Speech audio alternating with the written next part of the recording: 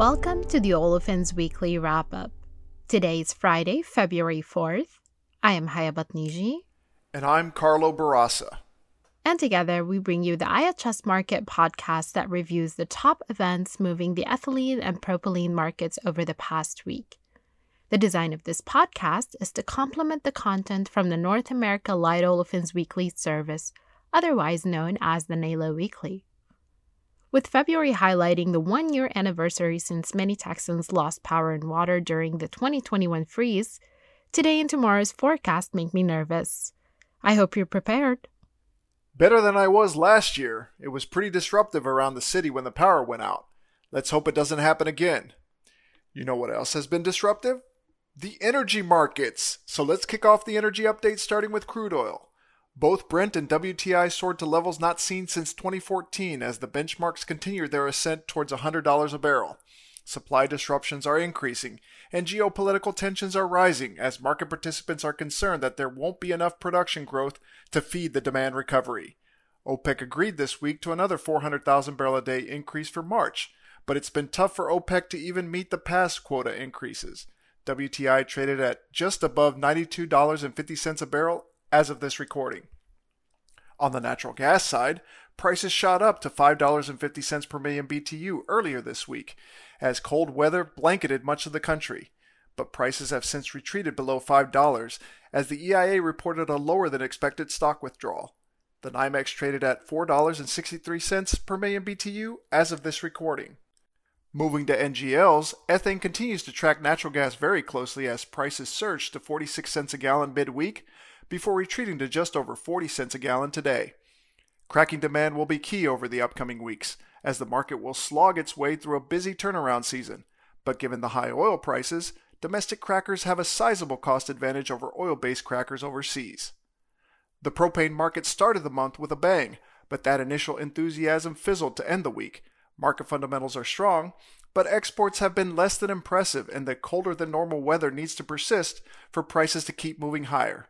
Mont Belvieu non-TET traded at just over 127 cents a gallon as of this recording.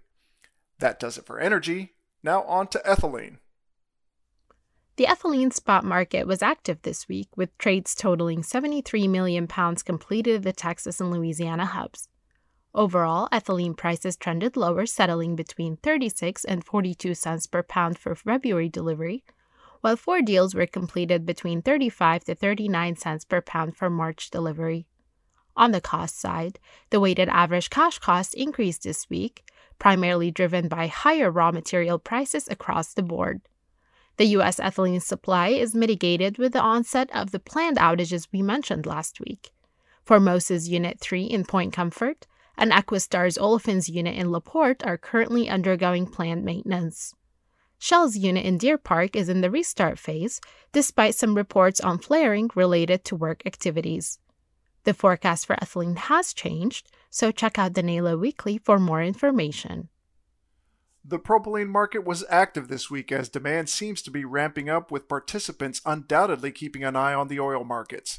58 million pounds worth of polymer grade deals traded hands at a range of 56.5 and 58.5 cents per pound for January delivery, and a range of 58.5 and 59.5 cents per pound for February delivery. The refinery grade market was also active, as 3 pipeline deals were all done between 23.5 and 24 cents per pound for both Jan and Feb deliveries. There were also 2 railcar deals, both done at 49 cents per pound for Feb delivery. The latest AFPM stats are out, and propylene stocks registered the largest single-quarter stock build over the last 3 years. The forecast has changed, so check out the NALO Weekly for more information.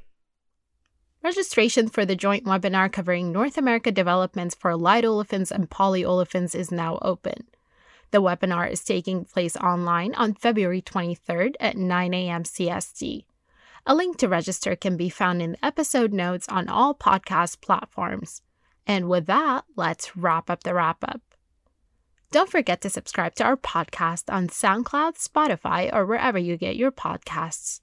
And give us a like or leave a review if you enjoy it. Check out ihsmarkit.com/chemical for more information on subscribing to our services. And if you have questions or want us to cover something more specific, you can send us an email. Until next time.